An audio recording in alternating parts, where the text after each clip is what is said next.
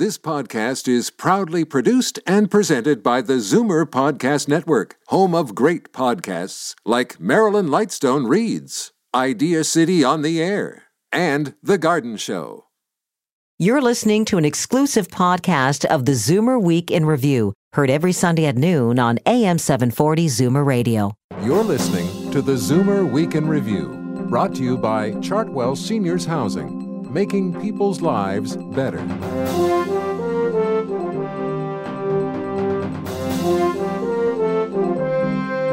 Good afternoon and welcome to the ZWIR Week in Review, all things ZWIR worldwide.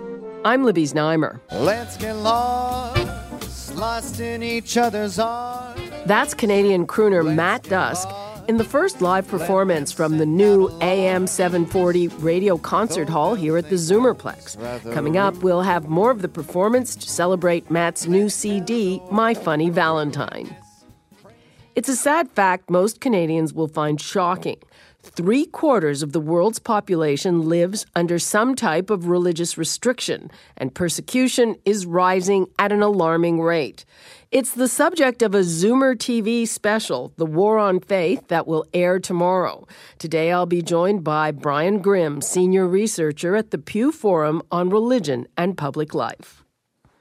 Plus, do you know when it's okay to eat asparagus with your fingers? How about bacon? Do you even know the correct way to use your fork and knife? Charles MacPherson tackles these quandaries in his new book, The Butler Speaks. Coming up, the master of etiquette will join us, but first, here are your ZWIR headlines from around the world. The two founding patrons of Dying with Dignity Canada have been joined by 4 more high-profile Canadians. Moses Znaimer, the founder of ZWIR Media, which owns this radio station, and renowned actor Christopher Plummer have publicly endorsed Dying with Dignity. Now stepping forward are Nobel Prize winner Dr. John Polanyi from the University of Toronto and award-winning actor Sheila McCarthy. 2 more patrons are Greenpeace International co-founder Rex Whaler, as well as the plaintiff in the Carter Challenge for the Right to Die, Lee Carter. A July 2012 poll by Angus Reid showed 80% of Canadians support legislation to allow doctors to help some terminally ill patients end their lives. There's more information online at dyingwithdignity.ca. Men who are embarrassed about needing help in the bedroom no longer have to visit a drugstore to get their Viagra. In a first for the drug industry, Pfizer has begun selling the erectile dysfunction pill directly to patients on its website.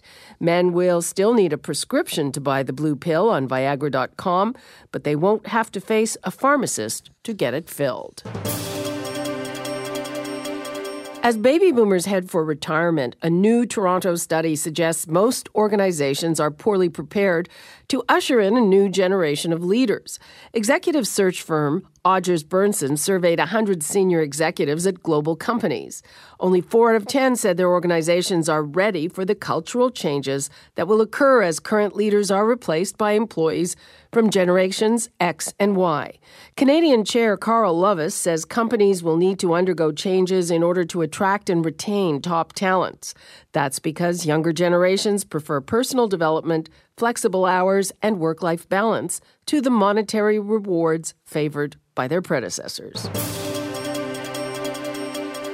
He's not only a world-renowned lyricist. Bernie Taupin is an artist whose works will soon be exhibited in Toronto. Taupin has been Elton John's songwriter for 40 years. His impressive collection of contemporary paintings will be on display at the Liss Gallery in Yorkville beginning June 15th, when Taupin will be on hand himself. The exhibition is called In Other Words and will start just days after he receives the highest award from the Songwriters Hall of Fame, the Johnny Mercer Award. I'm Libby Znaimer, and those are your ZWIR headlines from around the world. It's a shocking fact of life in the 21st century. Religious freedom is under attack in much of the world, and persecution is rising at an alarming rate. The numbers are documented in a rigorous report by the Pew Forum on Religion and Public Life. It finds religious persecution in 160 countries, and that means fully 75% of the world's people live under some type of religious restriction. I reached senior researcher Brian Grimm at the Pew Research Center in Washington, D.C. Religion can be restricted not only by the actions of governments, but also by the actions of groups and even individuals in society, such as a terrorist attack can create a situation where religious restrictions rise. We found that restrictions around the world have been rising over the past 4 or 5 years. Today, about 40% of countries have high or very high religious hostilities or restrictions, and that's up markedly from just 4 years earlier when only about 29% of countries had high or very high restrictions. I mean, that's huge. We've been tracking this now for a 5-year period, and we've seen a regular increase in these restrictions, both in government restrictions as well as social hostilities. And our study also looks at the association between restrictions and hostilities. We monitor 20 different types of government restrictions, such as restrictions on preaching, conversion, proselytizing, whether or not the government intervenes when religious minorities are being abused, and such things. And we find that when these restrictions are in place, that tends to be associated with higher social hostilities and not lower. And also vice versa, when there are social hostilities such as religion-related violence through terrorism or hate crimes or even religion-related war, that these things also tend to be associated with higher government restrictions. So the study finds that rather than religious freedom being something that can be addressed merely through constitutions, it has to be looked at in various spheres of society and government. Which countries have the worst levels of government restrictions, and which countries have the highest levels of social hostilities? So in terms of high levels of government restrictions, the country with the highest level in our latest study was Egypt, followed by Indonesia, Maldives, Saudi Arabia, and Afghanistan. For countries with high social hostilities, these include Pakistan, which topped our list, India, Iraq, Sri Lanka, and Bangladesh.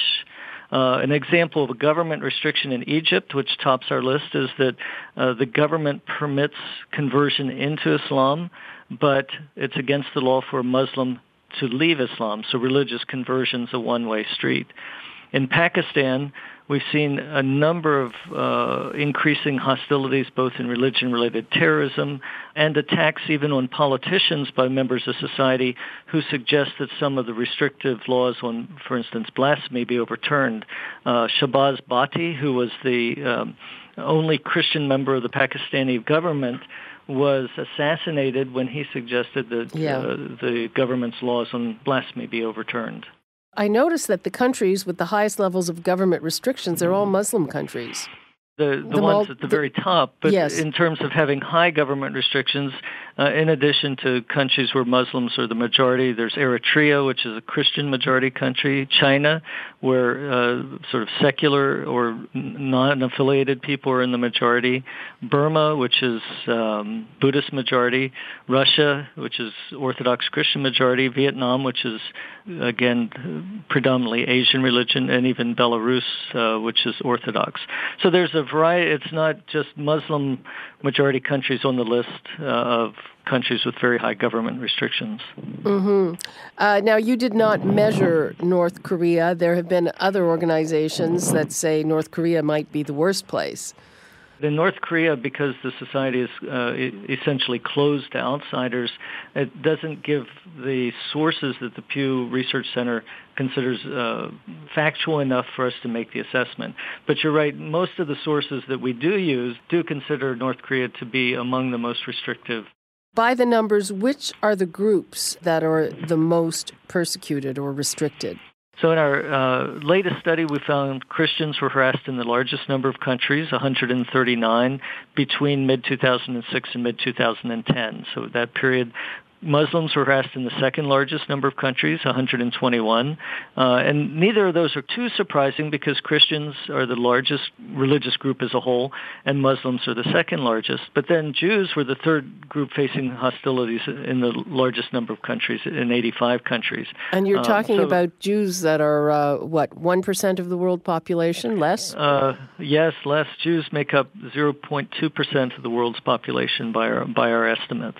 And this does reflect that it tends to be religious minorities in these countries. So it may be a Christian minority in a Buddhist country, for instance, or it could be Buddhists in a Muslim country who are facing the harassment. Is your sense of it that things are getting better or that things are getting worse?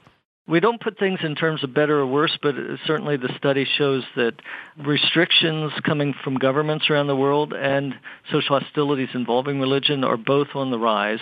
These are important trends that we continue to monitor, and our plan is to keep monitoring this in the years to come. Seems like a very important thing to do. Brian Grimm, thank you so much. Thank you. This is why we brought together local religious leaders, including Cardinal Thomas Collins, Shabir Ali of the Islamic Information and Dawah Center, Rabbi Yossi Saperman, and Pandit Rupnath Sharma, as well as writer and commentator Conrad Black. Our special, The War on Faith, airs tomorrow, Monday night, May 13th at 10 p.m. on Vision TV. I'm Libby Znaimer, and this is the Zoomer Week in Review. Can you send a proper thank you note in an email? Should you eat bacon with your fingers? And what are the things we need to make sure we include in our spring cleaning? The answers are in Charles MacPherson's new book, The Butler Speaks. In just a moment, we'll learn proper etiquette from the professional. You're listening to the Zoomer Week in Review, brought to you by Chartwell Seniors Housing, making people's lives better. The popularity of shows like Downton Abbey has sparked a renewed interest in old world elegance, etiquette, and the art of housekeeping. Charles MacPherson dropped by our Liberty Village studios to talk about his guide to stylish entertaining and good manners, The Butler Speaks. There's a huge resurgence. You're absolutely right. The pendulum is going back, and it's now trying to find an equilibrium of, where it was too stringent in the Victorian era and where it was too, loose or non-existent in the 60s to where it's more today being more comfortable for people. Mm-hmm. So what are people looking for? I think people are really looking for how to socially interact with each other and what is acceptable. Our world is changing. We can't look at the past of etiquette rules. We need to look at what is current. We have cell phones. We have email. We have text. How do we communicate in today's world and what is acceptable and what isn't acceptable? In your book, for instance, I was quite fascinated with the chapter on how to eat particular things, how exactly to use your cutlery. And it's amazing how many people really don't know. It's actually quite scary. And I think, what I love to point out to people is that this is actually so important that, you may be a brilliant lawyer coming out of law school, but, when you go and you apply for a job, they take you out for lunch because they want to know, how do you conduct yourself at the table? And are you going to embarrass them in front of a client? What are the most common things that people say don't know about how to eat? They don't understand how to deal with for example, fish with bones. They don't know how to use correctly a fish fork and a fish knife in that scenario. Or, for example, should they pick it up with their fingers, crisp bacon or, asparagus? When do you have it? And the answer is? The answer is that asparagus, if it has a sauce, you always use a fork and a knife. If there is no sauce, it is absolutely correct to pick it up with your fingers. Mm-hmm. And bacon? Bacon, if it's crisp, then you can pick it up with your fingers. If not, if you are able to cut it, then you should use a knife and a fork. The other thing I noticed, and I know that this gives some people trouble, is when you have a dessert fork and a dessert spoon. You're actually supposed to use the spoon, and the fork is the pusher. So if you're having, whether it's pudding or cake or ice cream, you're using the spoon, and the fork is pushing the food onto the spoon for you to eat with. I think that I've got that confused sometimes myself, where I use the spoon to push it on the fork. And, I think that that's such a great thing because we actually all kind of make those mistakes. Another question I have about email. To me now, in this day and age, even if you remember right away and write a thank you note, it takes a while to get there by snail mail. Absolutely. So I have decided that it's perfectly fine to send an email thank you note, but am I correct? Well, here is a perfect example of etiquette for the 21st century, and that is absolutely it is correct. But I think that the secret, it's not about just sending the email, it's how do you correctly write the thank you note. Not only just saying thank you for the gift, but, being sincere, how you, enjoy it, and looking forward to seeing the person again. So there really is a format to the note no matter how it is communicated. Moving right along to the domestic arts. Yes. I'm amazed now. You talk about how to fold sheets and how to store tablecloths and how to shine shoes. Do you actually do all those things yourself? I do. It's those tips and tricks that I want to be able to bring to people every day on how can you do those things yourself, but efficiently, because we still want to have a little bit of time to rest at the end of the day. If you just make a little calendar, so whether you have a 600 square foot apartment or a 10,000 square foot house, there's still certain things you need to do and deep clean once a year. It's spring. What should we be doing now? You know what? Time to flip your mattress every 3 months. So top to bottom, left to right is the Butler trick on that. Spring is the time to really move furniture and to be able to vacuum underneath it and to, vacuum your curtains and all that kind of stuff with all that stale air from the winter time when we've had our furnaces on. And so, let's get rid of that dust. Vacuum your curtains? You know what? You need to, and I'll tell you why. Because if the dust collects on your curtains, it's because of grease when we're cooking.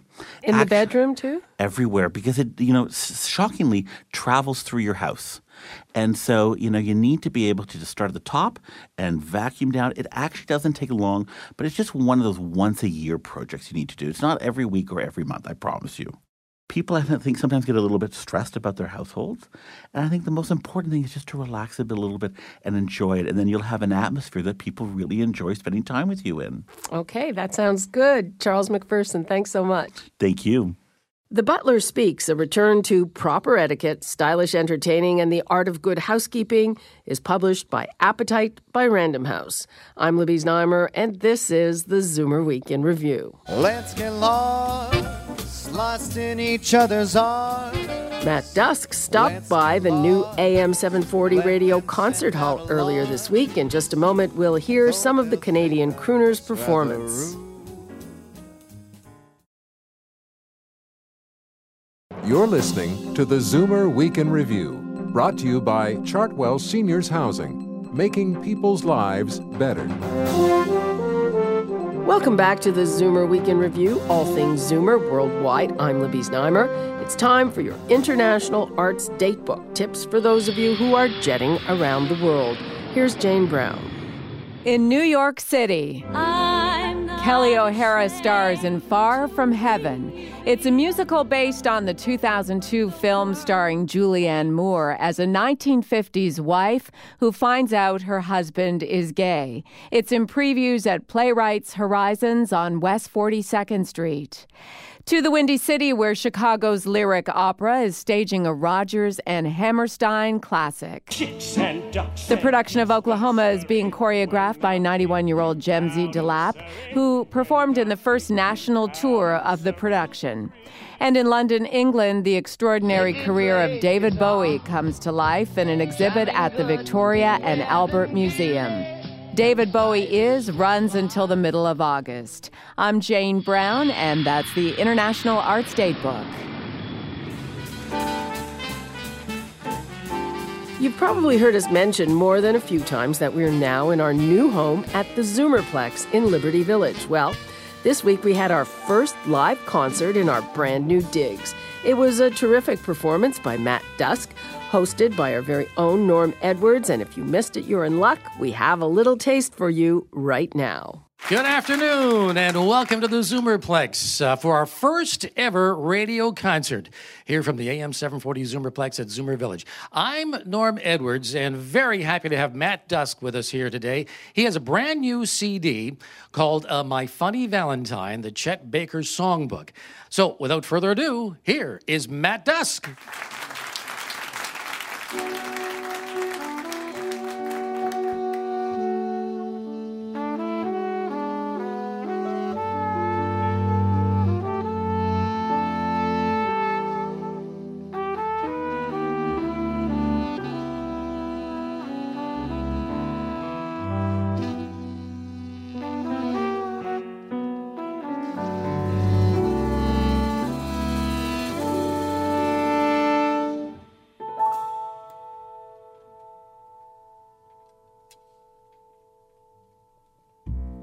My funny Valentine,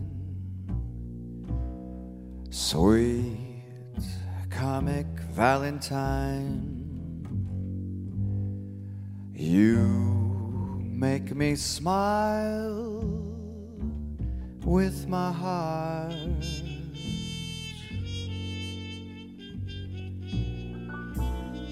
Your looks are laughable,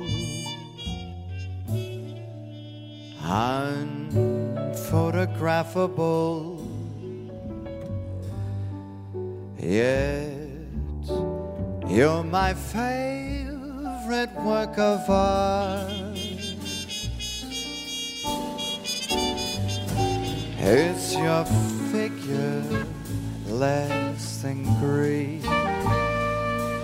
Is your mouth a little weak?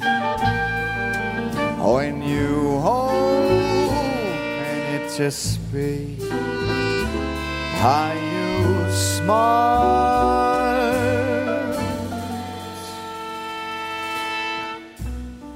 But don't change a hair for me, not if you care for me. Stay, little Valentine, stay.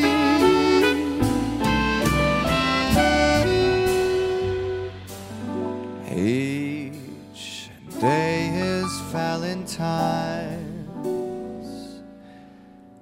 Day.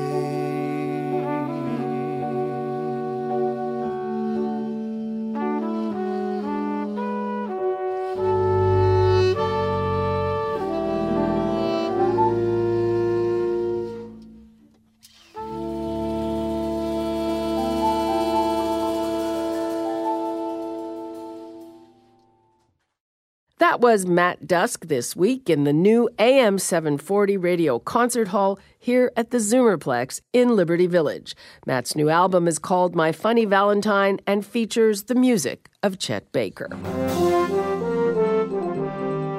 And that brings us to the end of another edition of the ZWIR Week in Review. I'm Libby Znaimer. Thanks for joining me today. Come back next week when we find out about the myths of happiness from Dr. Sonia Lubomirsky. You've been listening to the ZWIR Week in Review, produced by MZ Media Limited. Executive producer Moses Znaimer. Produced by Paul Thomas. Program director John Van Driel.